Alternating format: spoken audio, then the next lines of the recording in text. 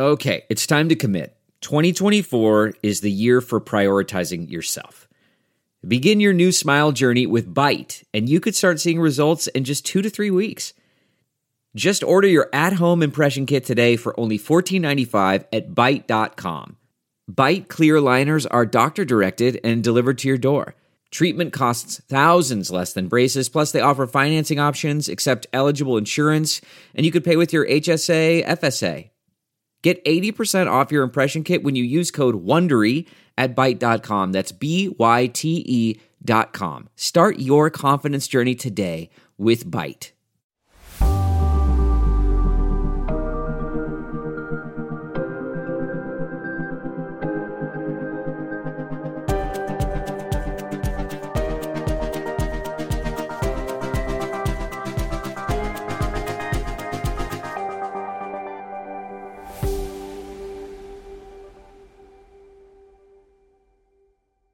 Hello and welcome to Belaboring the Point. I'm your host, Kate Riga. I'm joined here by TPM's very own Josh Marshall after we just wrapped a conversation with TPM's other own Hunter Walker and Lupe Lupin, who have just finished up a book about some of the internal divisions of the Democratic Party. You know, their book kind of stretches back to the 2020 campaign. And in our conversation, I think we connected it to a lot of the bigger narrative themes that are kind of big topics of conversation today. So what do you think, Josh? Terrible conversation. Nobody should listen. Like super flop. Yeah, this is a great book that I actually read a few months ago because I blurbed it. And one of the interesting things is, as you said, it's about divisions in the Democratic Party, but it's actually about how the party overcame those divisions in 2020. So it's a sort of a Democrats in array history of the last 5 years. And I thought the conversation about it was really great. You know, I think the book is a fascinating one. It's a narrative history, not like a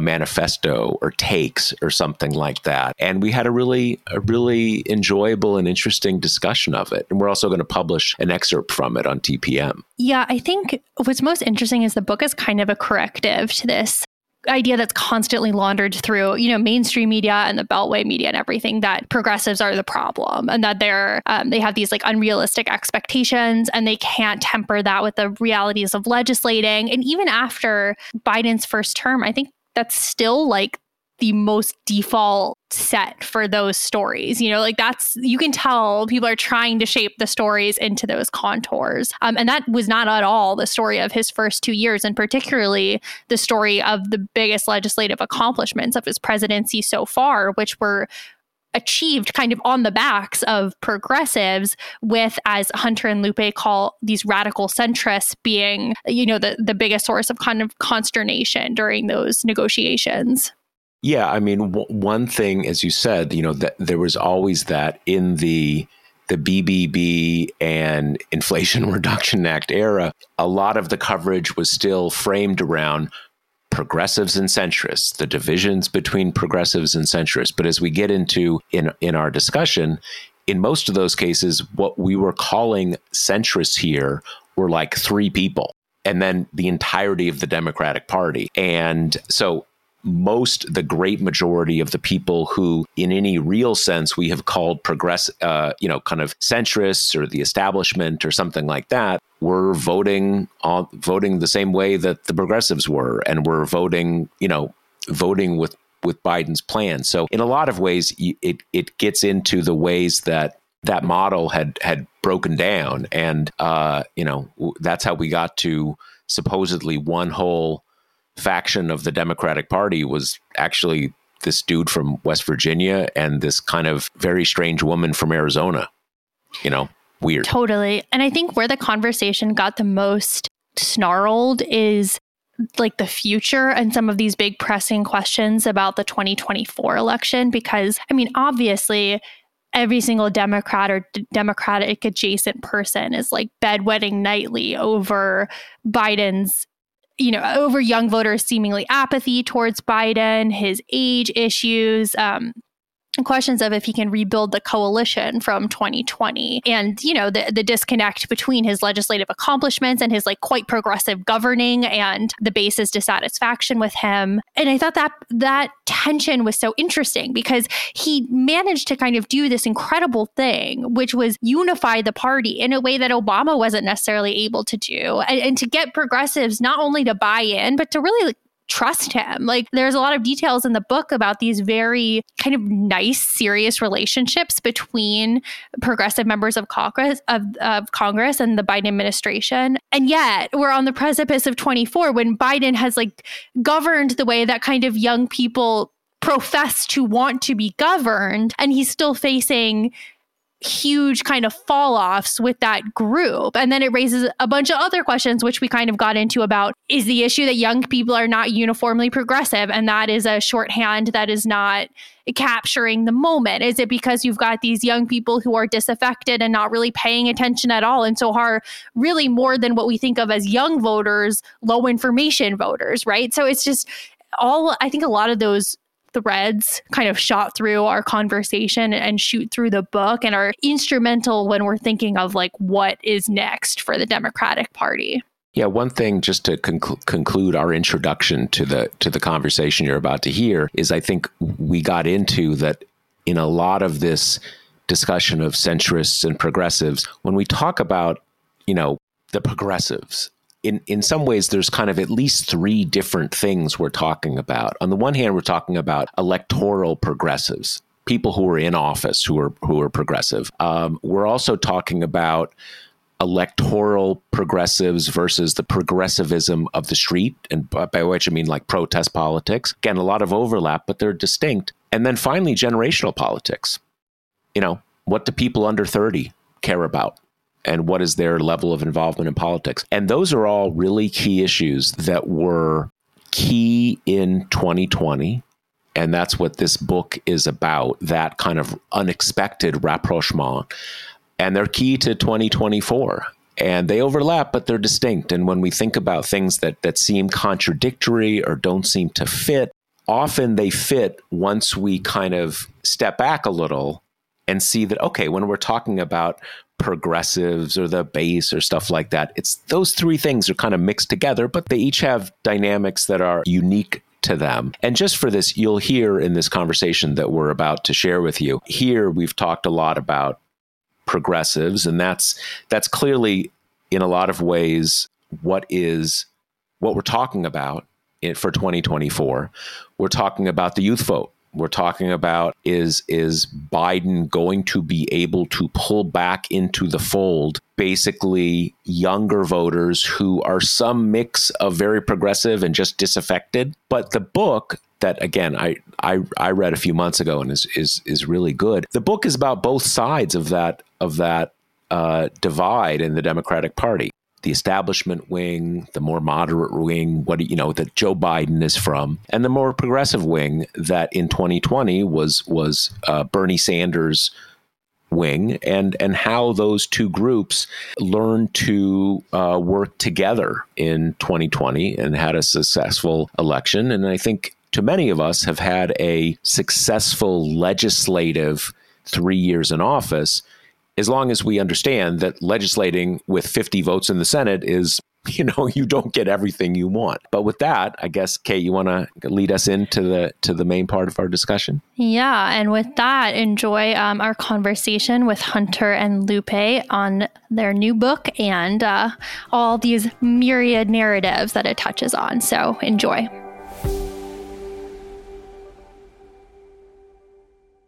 Hello and welcome to Belaboring the Point. I'm your host, Kate Riga. Today, TPM's own Josh Marshall and I will chat with two very special guests, authors of the upcoming book, The Truce, Progressive Centrists and the Future of the Democratic Party, which is out January 23rd. So today we're joined by Hunter Walker, TPM investigative reporter and former White House correspondent, and Lupe Lupin, a lawyer, reporter, and commentator who lives in New York City. Hunter and Lupe, thank you so much for being here. Thanks for having us. Yeah, thanks for having us on. So to start, can you just give our listeners kind of the elevator pitch thesis of the book and what you both set out to understand by writing it? So I think this book gets to a couple questions that a lot of people have right now. And just to set the stage a bit, obviously there's been this glut of reporting on Donald Trump and how we got Donald Trump as everyone's been sort of reeling over the past 7 years. And there hasn't been as much reporting on the Democratic Party and the other side of the aisle. And I think especially with the 2024 election, approaching, people have started to sort of look back on that and ask questions about, what happened to this Bernie Sanders progressive movement that made so much noise in 2016 and 2018? And then also in conjunction with that, how did we end up with Joe Biden? And how did we get this sort of elderly centrist figure who seems out of step with a lot of the momentum that certainly the younger wing of his party has had in recent years? So our book really dives into that. And I think we came up with some answers to some of those questions. Firstly, and you see that in this excerpt that we're running on TPM, I think Bernie, especially in 2020, came a lot closer to victory than people realize. Ultimately, Biden did manage to win. Part of that was sheer luck. Some of that was the remaining institutional strength of the Democratic Party. But also some of that, and, I think one of the myths of Joe Biden is this, Republican caricature of him as almost a Manchurian candidate being kind of puppet mastered through his old age. But he is a savvy operator. And you get some glimpses of that in this book. And one of the things he did was forge an alliance with the progressives. So the progressives didn't go away. They kind of became part of the Biden ascendancy. And that's the titular truce that we explore in this story. Yeah, the alliance was one of the most fascinating pieces of the book to me, especially how it kind of took place during the campaign and how it transcended that division when Biden got elected. Can you guys kind of talk about that a little bit? And particularly, I'm kind of obsessed with the Jayapal Ron Klain relationship. Like, that was so fascinating. Well, sure. And I think the sort of spark for that comes out of the caucus night in Iowa in 2020, where you have this sudden and unexpected problem of no one having a result. I think all the campaigns had planned out what they were going to do if they got the sort of springboard from Iowa of a victory, and what they were going to do if they had the kind of, the core base motivation of a defeat. But what almost no one planned for was what happened, which is that you had a kind of null result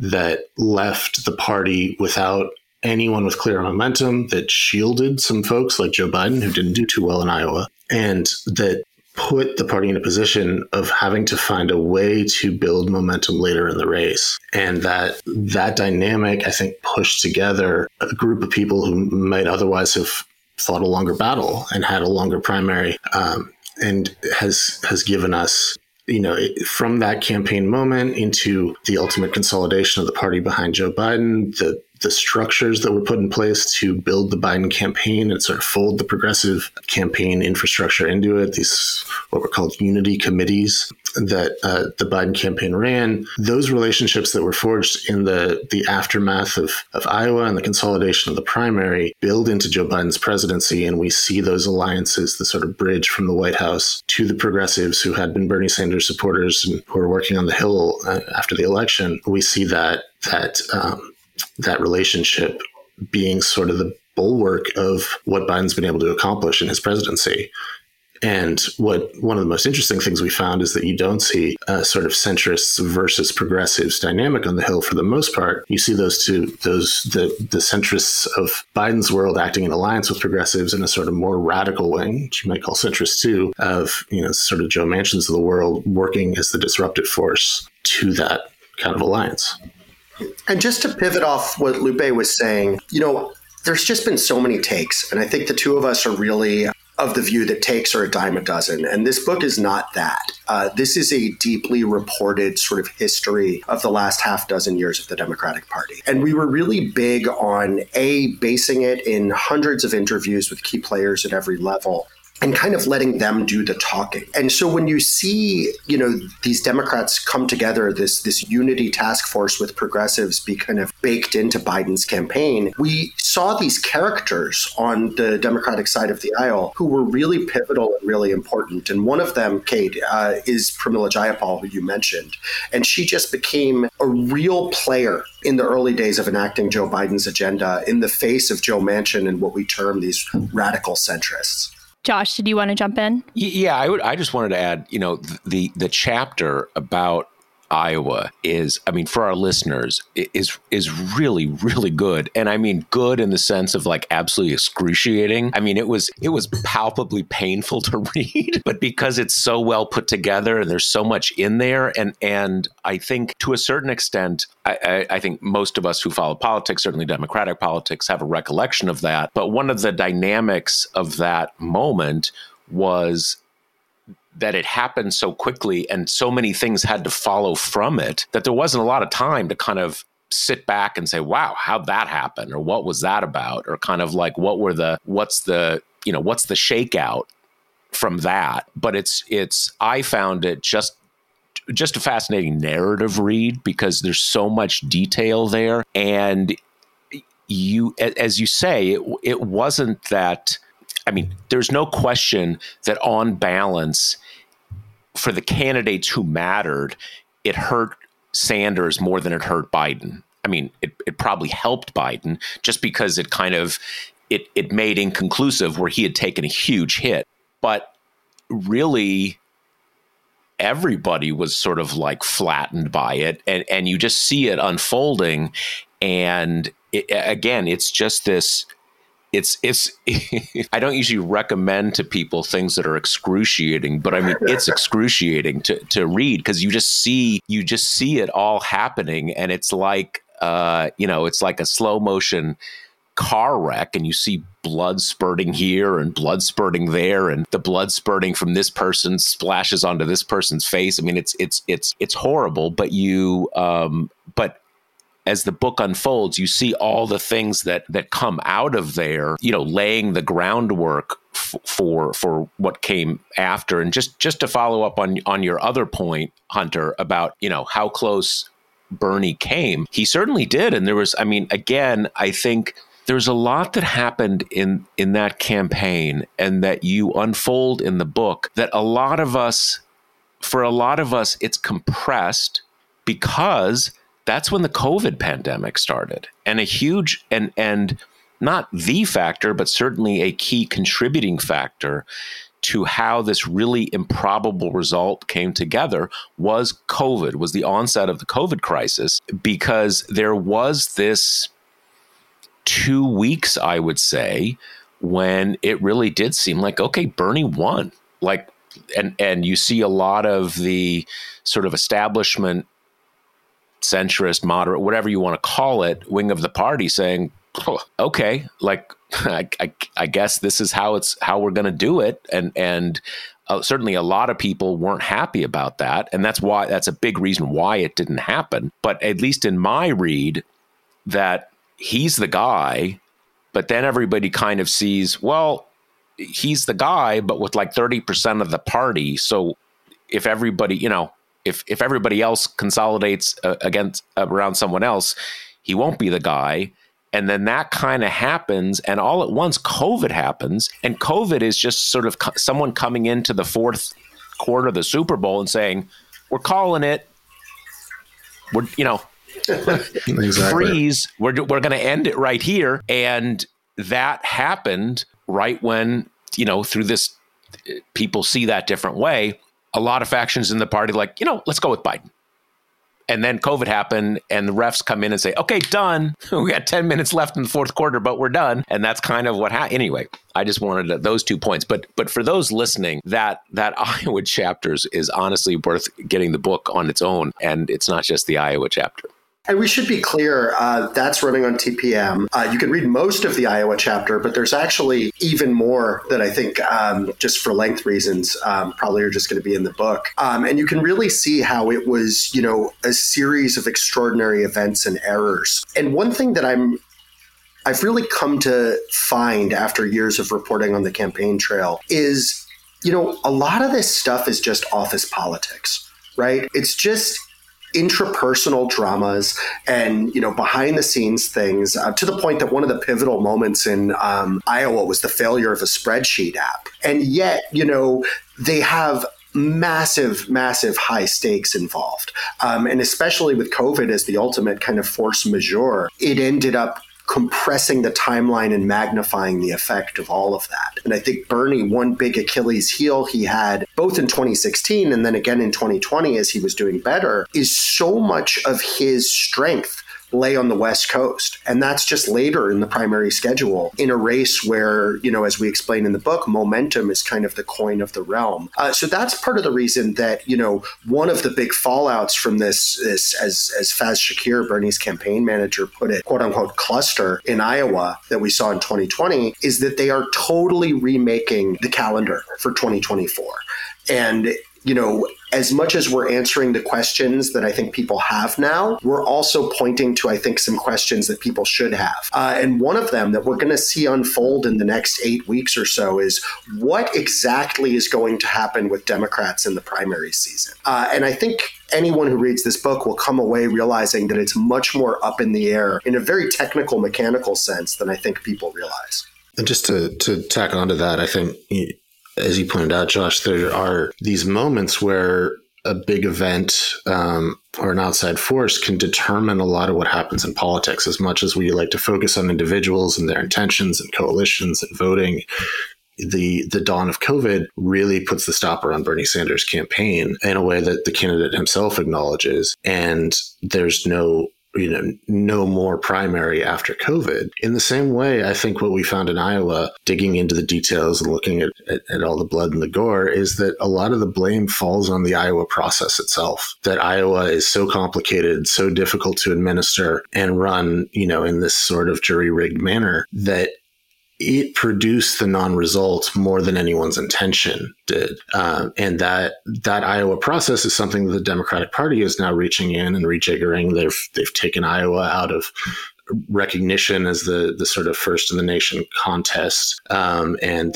they've also moved around their calendar so that New Hampshire will be alongside some other states and a different state is going first. There's a lot changing in these processes that are ultimately very, very important to what sort of outcomes we see from the American electoral system. And a lot of it's happened behind the scenes. And we've tried in our own small way to sort of lift the curtain on what's going on there and give people a preview of what's likely to happen in 2024.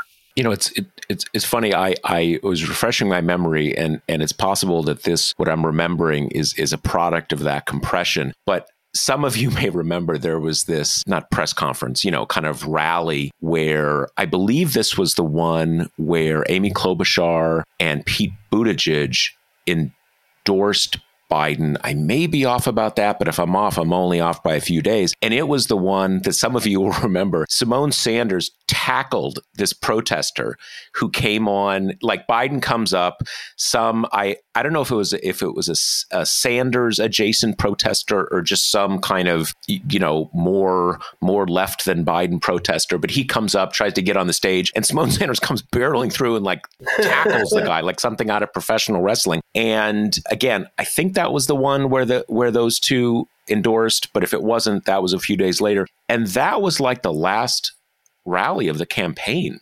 basically. And I looked it up right now, it was March 3rd. So maybe there's a bit more, but it captures the way that COVID just, kind of brought the kibosh down on the whole thing. And that was it. And kind of, that was what it was. Yeah. So I think moving past the campaign a little bit, you guys touched on this at the beginning, but Democrats in disarray as like a trope is so common, that people are always kind of complaining about it on Twitter. But usually the idea behind Democrats in disarray is that the unreasonable, shrill, progressive wing is refusing to live in reality and has these wish lists that are just that they can't live in the same world where you legislate kind of thing. But during the first 2 years of Biden's term, all the consternation during the big legislative lifts originated in the kind of right wing of the party, right? The quote unquote centrists, the quote unquote moderates, the cinemas, the Manchins, the Gottheimers, like those layers. Can you talk a little bit about that dynamic and how much of the kind of relatively smooth relationship between the White House and the progressive wing was like presaged by these, campaign time kind of cooperatives? So that's a really great observation, and it really is one of the fundamental things at play in this book. As Lupe was saying, the forge of the campaign and then the pandemic on top of that kind of brought these folks together. But I also think that what brought them together was this shared realization that Donald Trump was an existential threat to democracy. And certainly we talk about that a lot on TPM. And that's something that I think most Democrats were extremely aware of. And so you saw, progressives, in part because Biden and particularly Ron Klain had built these bridges for them to do so, come on board and sort of confront that with Biden. But then at the same time, kind of counterintuitively, you see at this moment when it kind of seemed like they all had this shared goal, the SALT caucus and Gottheimer and No Labels and Manchin scuttle a lot of Joe Biden's early agenda. And that's where we sort of came away with that phrase, radical centrists. And I think it's really interesting because it is counterintuitive to the way cable news, I think in particular, talks about this dynamic. I mean, a big pet peeve of mine is just how much the sort of never Trump wing of the Republican Party dominates the discourse in this Trump era. And, A, I question how much real constituency they have, but B, I question, when they weigh in on the Democratic conversation, how much of that is in good faith. And I think they do set up the conversation as sort of you outlined, Kate, where it's like, progressives are the problem and Gen Z is unrealistic and this and that. And really, they work together to get things done legislatively with Biden, while the roadblocks to his agenda came from Manchin, came from moderates in the House. And I think the big existential threats that we're talking about in terms of questions going forward in 2024 are these sort of third-party things, whether it be, Manchin running with No Labels or someone else. So yeah, I think digging into that dynamic was interesting because we found how Democrats are more together and less in disarray in some senses, but how there are real fault lines. They're just not the ones I think people conventionally expected. I think, one thing there, and this what you're saying is so accurate that it kind of the definitions get a little off. That in some ways what we have talked about in the Biden area as like the moderates or the centrists are like a splinter group from what we used to call the establishment wing of the party or the centrists or, whatever that is. Because, if you look, not even someone like me who kind of looks back to the 90s and the aughts and stuff like that, even if you look at a much more compressed time frame, one of the biggest kind of people I know online, against the Manchins and the cinema were the guys who run Third Way. Right, which is like the classic, moderate, centrist, whatever you want to call it, triangulating wing of the Democratic Party. So whereas, the big story and the very narrow margins that they were able to pass what they did pass was both factions of the party working together, and then a couple stragglers who, because of the narrow margins, were able to block a lot of stuff. And I mean, again, it's just so few people. It's like, even if you include the people in the House, you're talking about a dozen people total, between both houses of Congress. And that basic alliance being, we're going to basically work with Bernie's agenda, but we, Biden, will do it. Like, you let us do it, we'll do your stuff. And that's kind of how we're that's the basis of that alliance. So let's jump to, I thought it would be interesting to discuss where we are now, because now we are actually seeing, at least for now, at least for the moment, as long as this conflict in Gaza and Israel plays out, we're actually seeing a lot of those divisions play out in a pretty big way, in a way that they didn't end up doing in 2020 and through a lot of the Biden administration. It's not exactly centrists and progressives. It's part of that. It's also generational, but you're seeing it in a big way with a lot of constituencies in the Democratic Party being very upset about what has been unfolding in Gaza over the last 6 weeks, and not only upset about it, blaming Joe Biden for it in a domestic context. So how, with what you looked at in this book, how do you see that, and how do you are those alliances ones that over time, looking forward to 2020, to next year's election a year out from now, can those repair this breach? Is that strength great enough to pull this back together, or is this kind of going in a new direction now? CarMax is putting peace of mind back in car shopping by putting you in the driver's seat to find a ride that's right for you. Because at CarMax, we believe you shouldn't just settle for a car. You should love your car. That's why every car we sell is CarMax certified quality, so you can be sure with upfront pricing that's the same for every customer. So don't settle. Find love at first drive and start shopping now at CarMax.com. CarMax, the way car buying should be. Okay, picture this. It's Friday afternoon when a thought hits you. I can spend another weekend doing the same old whatever, or I can hop into my all-new Hyundai Santa Fe and hit the road. With available H-Track all-wheel drive and 3-row seating, my whole family can head deep into the wild. Conquer the weekend in the all-new Hyundai Santa Fe. Visit HyundaiUSA.com or call 562-314-4603 for more details. Hyundai, there's joy in every journey. Well, we are, as Hunter said, we try not to be pundits in promoting this book, and we know that takes are a dime a dozen, especially about conflicts that are currently raging. And so in my thinking about it, I'll try not to be opinionated, but to stick with what our reporting might add to this, which is that Joe Biden has been unpopular. I mean, ever since the withdrawal from Afghanistan, I think we've seen him steadily in the lower range of what presidents get for approval ratings. And that has not changed, for years. And at the same time, we have watched and reported on his administration moving the ball forward in the ways they can with the narrow margins they have, knowing that a lot of people are angry at them, knowing that they don't have too much of a bully pulpit with their approval numbers. And we've seen them make, a number of accomplishments that I think going into the reporting, at least if I was asked to handicap it, I wouldn't have thought they could do. Where, the Build Back Better Act, we cover this in great detail in the book. It has all of these sort of deaths and rebirths. It goes on for months and months and months. And ultimately they have the big crisis where Joe Manchin basically throws them out of his office and they can't get anything done. And then a couple months later, they come back and they figure out a way to produce a package that's not everything, but that has a big climate package, has a big legislative achievement. And the reason I'm going down this tangent is that I watch sort of the cable news drama about this. I see how angry people are, how outraged they are. And, I feel it myself. And at the same time, I see progressives demanding a ceasefire, and then I see a ceasefire happen that's brokered by this administration. And it may not be everything people want. It may not be the full, the emotional delivery that I think some presidents are better at than Joe Biden.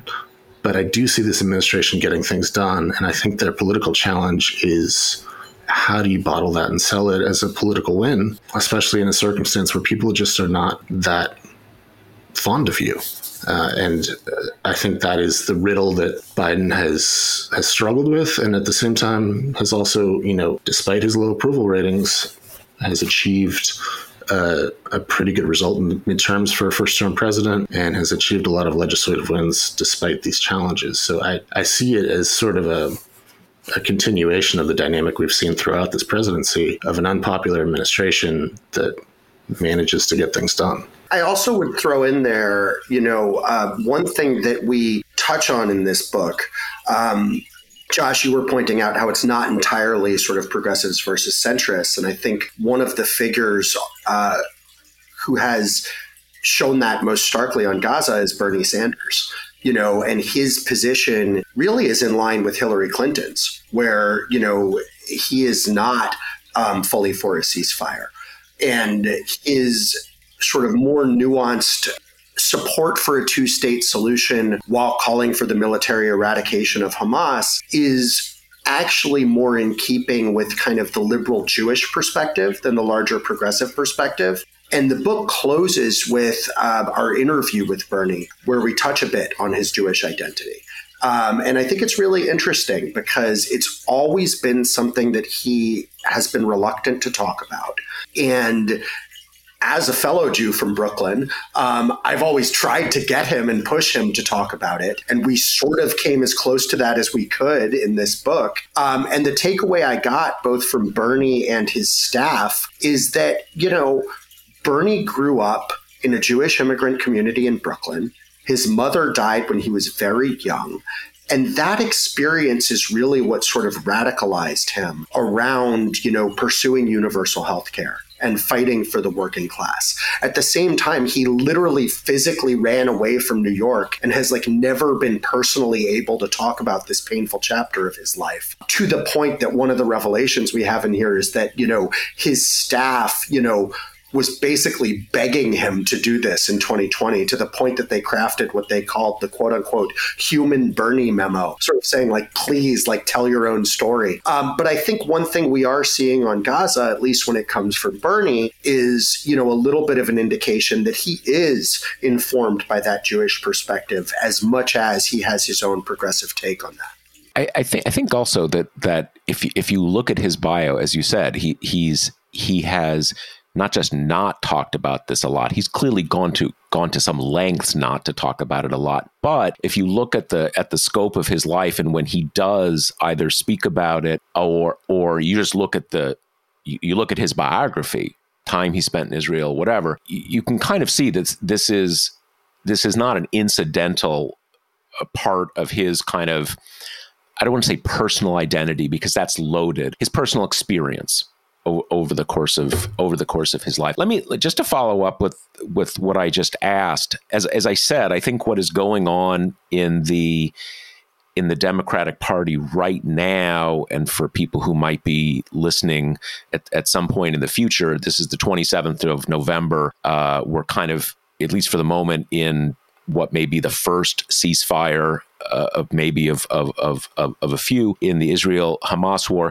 But as I said, that to the extent we have a division now, it's not just progressive centrist, it's clearly generational. It may be more generational than conventionally ideological, but that generational issue is going to be a big one in 2024. I think we saw even before October 7th, we saw that generational divide was maybe the biggest challenge that Democrats had going into 2024. Just in the sense that a lot of poll analysis and commentary has talked about that you've just got a lot of young, sort of more leftish, but maybe more just disaffected than leftish voters who are even more disaffected. They are people who have kind of been in the Democratic coalition, but maybe they're questioning it. Again, going back to what you learned reporting on this book and how this played out in 2020, what light does that possibly shed on what we're going to see in 2024? And I guess I'd put it most specifically, the ability of, for lack of a better word, progressive elites. And here I just mean that in the sense of people who hold office, stuff like that. I'm not using it in a qualitative or certainly not pejorative sense, that those people can mobilize those voters if they choose to in 2024. That's an excellent question. And I think one that I still have a lot of questions about. I think, one thing we didn't touch on in Gaza that I think is Hunter's point goes along with this, is that there have been a number of progressives who've not taken, have not fallen into one particular camp on the conflict in the Middle East. I think of Senator Fetterman, for instance, who's been starkly pro-Israel in his political messaging, and who, from what inputs I have, from what I can tell online, has faced a lot of disaffection from people who had been his supporters, who are not feeling the same way about the conflict that he is. And that I think there is always a question of, when you have a party in power, a party that has a sitting administration, and there are members who are maybe to the left of the administration who are working with it, and who are, exercising their own electoral, their own official duties. What risk do they face of losing the support of the progressive movement at large and fracturing, what is always a difficult coalition to keep together, and finding when they come to the next election that they'll have fewer people to call on? And I think that is a question that remains to be answered. Hunter may have a more specific view on this, but I think there's, whether progressives feel like they've gotten a good deal out of the Biden administration and out of their representatives in Congress is, I think, still something that's up in the air. And, as reporters, we can document what has actually gotten done, but we can't predict how people are going to feel about it. One thing, that I think the book does capture is just how much this question of the youth vote is sort of a holy grail for Democrats. And we literally, early on in the book, I don't want to reveal too much, but we get a sense of President Obama's mindset on that, and how much that was on the minds of many of the newer members on the Hill. And it makes sense because, a fundamental thing here is that if you look at the demographics of the country, this should be no problem for Joe Biden, right? By and large, we have a young, diverse, liberal country, but the result hasn't always shaken out that way. And part of that is the Electoral College, but part of that is this question of enthusiasm and turnout. Another thing that I think we capture in a bit of a granular sense is sort of what Kate was talking about before, just how these divisions don't always break up as simplistically as the conventional wisdom posits that they do. And, what I mean is, for example, when we look at Joe Biden's grand win in South Carolina in 2020, and that was really, the origin of the, story that it was black voters that propelled him to victory. You were even seeing in that race that actually younger black voters, even in a relatively conservative state like South Carolina, were actually breaking a bit for Sanders. And it wasn't that simple. Really notably, Bernie Sanders in the 2020 primary seemed to resonate with Latino voters in a way that, Joe Biden seems to have been failing to do. And I think a rightward drift among Latino voters and Joe Biden's failure to sort of match the enthusiasm that Bernie had in that demographic is a big, big story in 2024. And so the fact that Joe Biden essentially needs high youth and minority turnout to win is, I think, part of what makes this Gaza question so crucial. Because as Josh has been saying, you see the youth, sort of demanding something that whether or not Biden has been able to deliver it, they are certainly, not feeling satisfied. And then also, I think this polling on Arab American voters is particularly crucial, especially since, that is a huge demographic within Michigan. And, within the dynamic of the Electoral College, that is one of the states that matters most. And the fact that we're seeing them really break away from Biden so far is really something that could be crucial. So I think, young voters, voters of color, those are the key to a second Joe Biden victory. And Gaza is one of those situations that can really, throw that into chaos. I think also, there's, as you said, when we talk about, centrists and moderates and progressives, these catch-alls gloss over a lot. And one of the things that is within progressive politics in general in the United States, perhaps in other countries too, that you kind of mean two things. There's, on the one hand, electoral progressive politics. And that's the squad, that is the progressive caucus in the House.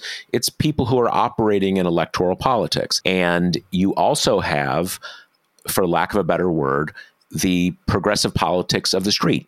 And by that, I mean protest movements and stuff like that. Now, these overlap a lot, but in basic ways, they're different. And you saw some of that during the Trump administration writ large in the protest politics of the Trump era. You saw it particularly in June of 2020 with the protests around the murder of George Floyd. And I think and so there's always there, how much do they diverge? And I think kind of what we're seeing right now is certainly those two parts of progressive politics in the United States are directionally on the same page right now about what's happening in Gaza. But it's really the sort of the progressive politics of the street that is in some ways kind of seems to be driving the car right now in the sense of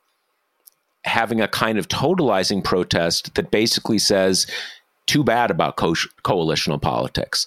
This is worth breaking coalitional politics. And that's kind of, I think, where we're going to, how that shakes out, whether it's, kind of who's running that is going to tell us a lot about how, 2024 functions. I think you're right that, this tension between electoral and protest politics is a really defining thing for progressives. And one area where we saw that, and you can see that in great detail in the book, is inside of the Democratic Socialists of America. And we have a chapter that kind of looks at how pivotal they were to the rise of Alexandria Ocasio-Cortez. And within that moment, you can see them have sort of an existential crisis over whether to even get involved in electoral politics. And, this woman who ultimately has become kind of the face of democratic socialism in America is someone they weren't necessarily on board with embracing because they didn't see her as socialist enough, in part due to litmus tests that included, the boycott, divestment, and sanctions movement, because they have been one of the biggest voices on that front. So I think, the rise of groups like that both shows the continuing influence of protest style politics, but it also shows the limitations. I mean, they in that instance managed to get involved in electoral politics, but it by nature is sort of a struggle for them. And I think we tried to capture some of those conversations behind the scenes so people can understand how those dynamics play out in a real practical sense. To loop together another kind of current topic of discussion with some narratives from your guys' book, you talk a lot about how important, the kind of caps lock narrative is to campaigns and how so many moving pieces kind of build those, much of which seem to be kind of out of control of the candidate. I think part of the reason the Iowa caucus chapter is, as Josh says, excruciating is because you have these pressures of the Biden or the Sanders staff being aware that with every passing hour, they're both losing fundraising opportunities and kind of losing the opportunity to shape what's going on and to shape it in terms that are kind of most favorable for Bernie. And right now, how do you think this kind of fixation on Biden's age fits into that dynamic? And is this something kind of based on your reporting that you think can be overcome? Can his progressive alliances help him overcome it? I mean, what do you think of kind of that current moment? I think there's a constant between the 2020 election and the 2024 election in that Biden was already old in 2020. There was plenty of talk about him being old, him being stuck in the basement, and the further right you went in the kind of commentary you listened to, the more you heard about, the sort of Rudy Giuliani conspiracy theories about Biden being a puppet, a Manchurian candidate who doesn't understand anything and is just sort of propped up by advisors and dark forces. And so I do think that there is at least a familiarity to that trope, and we've seen a Biden campaign overcome it, even in the challenging circumstances of a pandemic and a lockdown, where they faced, I think, some serious criticism about his age and his capacity, even in the last presidential campaign. Those concerns haven't gone away. They are a part of everyone's, I think it's kind of an easy thing to talk about when you talk about American politics. The age of the politicians is an easy thing for everyone to relate to, for everyone to understand, and it becomes a part of everyone's sort of baseline analysis of where the campaign is and is going. So I don't think it's absolutely clear they'll overcome it, but I also think it's probably the most familiar challenge that they're dealing with in their list of political problems right now. And they are fortunate and probably facing a Republican nominee who's almost as old and who will take that issue, or at least make that issue a little bit less potent when people point out that Donald Trump is, 77 or 78 during the campaign. A spring chicken, right? That's right. Hunter, did you want to jump in? A Ute. Yeah, I think also, as much as our book answers the question of how we ended up with Joe Biden, this series of lucky coincidences and improbable alliances that helped this, guy make it through on his third try. We also are looking at how we didn't end up with Kamala Harris. And she's a big character in all of this. And I think, there's an alternate universe where there was a very seamless handoff after the first term between Joe Biden and his much younger, female, diverse vice president. And when you start to look into her campaign and how it imploded, which we do also in, sort of excruciating detail, you can get a sense of why that didn't happen. But again, I think this is something where, we are not sort of reducing her to the cable news caricature. And as much as Kamala Harris has had a lot of struggles, we also capture, how she's been a bit of a savvy operator and how she's tried to assert herself within the White House. And I think one of the things, as much as their relationship has not been totally smooth, one of the things that I found really interesting was we kind of heard contemporaneously from White House sources about how Kamala Harris was a big driver in making abortion central to Biden's argument out there in the past couple midterm races. And it's been extremely, extremely successful for them. So I think one thing, Lupe is absolutely right. We do need to recognize that Trump is almost as old as Biden. And one thing Biden has that Donald Trump doesn't is these allies and surrogates, whether it be Obama, whether it be Kamala Harris, whether it be the Squad and Jayapal, who I think will be assets for him as he confronts that issue on the trail. So I want to wrap up with two kind of big picture questions. The first is, how would you describe where the party is now in terms of this kind of push and pull between, the old establishment guard and the progressive wing?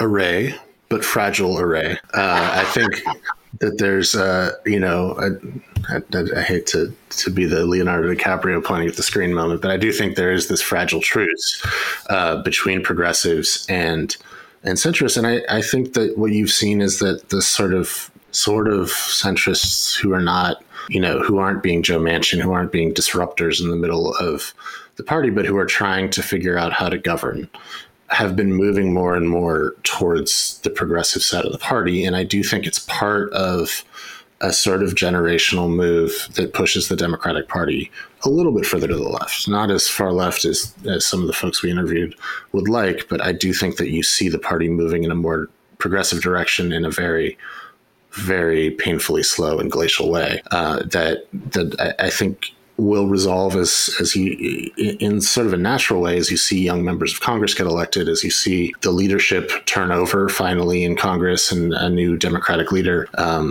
head up the House conference, that I do think progressive ideas are likely to be more and more mainstream as the Democratic Party moves into the future. At the same time, I do think that progressives always struggle to hold on to the mainstream and also to hold on to their identity as progressives, because every time that Overton window moves a little bit to the left, you see more people who are further out to the left who are suddenly more relevant in your politics. And so we'll see whether in 20 years I'm right or wrong that people recognize the Democratic Party as having moved left.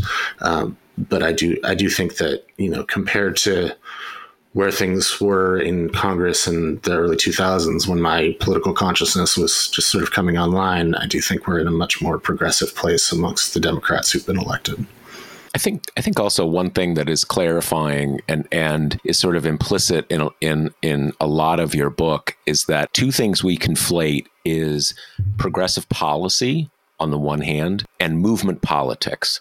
And they overlap to a significant degree, certainly now when the institutional Democratic Party is slowly moving to the left. That is really the sort of the division point I think, in many cases, that the Democratic Party has moved very consistently to the left over the last 15 years. By any definition, that's clear. But what it will always be antipathetic to and resist is movement politics by definition. Because movement politics, in a very basic sense, just doesn't work with the way that institutional parties work in the U.S. two-party system. And that, you see that division point come out a lot in, again, I think in a lot of ways implicitly in your book, but certainly, today and what we've seen in the Biden years. I also think it's important to note that as we talk about the party moving to the left, we're not just talking about Joe Biden sort of being pulled along, right? This is a guy who's had his own vision. And, I was at the launch of Joe Biden's campaign. It was sort of, in Pittsburgh, surrounded by labor. And labor has been really core to what he's done. And I think both in terms of policy standpoint, particularly with the focus on labor and infrastructure, but also in terms of these things he's done behind the scenes that we chronicle, such as the Unity Task Force, such as, having a chief of staff, Ron Klain, who was on the phone with the leader of the Progressive Caucus, Pramila Jayapal. Biden is a transitional figure. He's literally a man of a different era, but both in terms of policy and behind the scenes, he set the stage for progressives to take the reins going forward. And of course, all of that is just assuming we do have a democracy in 8 years from now. But if we do, I think, Biden will be recognized as someone who kind of quite literally effectuated this truce and paved the way for, the heirs of the Bernie revolution to kind of move into their next roles in government. Yeah, so I was just going to say, I think a lot of that is built, as hopefully you'll see in the book, is built off of the reaction that the party had to this disaster in 2016. And that is the jumping off point for all of our reporting is the Bernie movement, I think, showed the Democratic Party's more centrist elements that they had to react or face, a truly marginalizing moment. And I think that the story of our book is largely how they reacted and how that the outcome in 2016, both of the primary and ultimately Trump being elected in the general, has affected the Democratic Party. And that's sort of what Hunter and I set out to chronicle, is not to do another Trump book, not to talk about what the sort of the great evil in Mordor, but to talk more about, how this sort of fellowship between progressives and centrists came to pass and how they're trying to fight to preserve our democracy. So the last thing I want to ask you guys is, do you think to any degree the unity of the Democratic Party kind of depends on Trump? I mean, it certainly kind of emerged out of his election. And, if so, what do you think happens when, whether by prison or death or what have you, he at some point goes away from American politics? It's an excellent question. I think there is undoubtedly, we have been living in the reaction to Trump's election for 7 years, and that has absolutely shaped the Democratic Party going forward. I think my perception is that it's also shaped a Republican Party that isn't going back to the sort of more staid Bob Dole kind of Republican presidential candidates that we've seen in the past. That they are in, as I see it, a dance with this sort of authoritarian impulse. And whether it's Trump who's on the stage or not, I think they are going to see that journey continue. That's that sounds much more like a take. And I didn't want to offer a take, but that is my perception of Republicans, is that they have found an affection for that style of politics that I don't think is going to die with Trump or go to prison with Trump or whatever. However Trump leaves the stage, I'm not sure it's just going to leave with him. Yeah, I think your question, Kate, really gets to a fundamental tension within the Democratic Party. I mean, I really agree with Lupe's characterization that Democrats are in array, but it's a fragile array.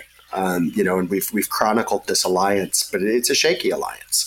And we go through all of the reasons for that, whether it be sort of personality differences among the progressive wing, these raging radical centrists, or what I was alluding to earlier. I mean, just the idea that, Democrats haven't settled on a primary schedule or process going forward. And I promise you that's going to be a fight, sort of as we saw in 2008, the last time they tried to shake this up. So there's all these reasons for Democrats to fight. And, will they give into that if they lose the unifying threat of Trump? I think what it comes down to is that with this authoritarian bent, Republicans are really leaning into this sort of minority rule, fear governance. And it's easy to sort of hold together when you're kind of thinking of a almost great replacement kind of, us against the world mentality.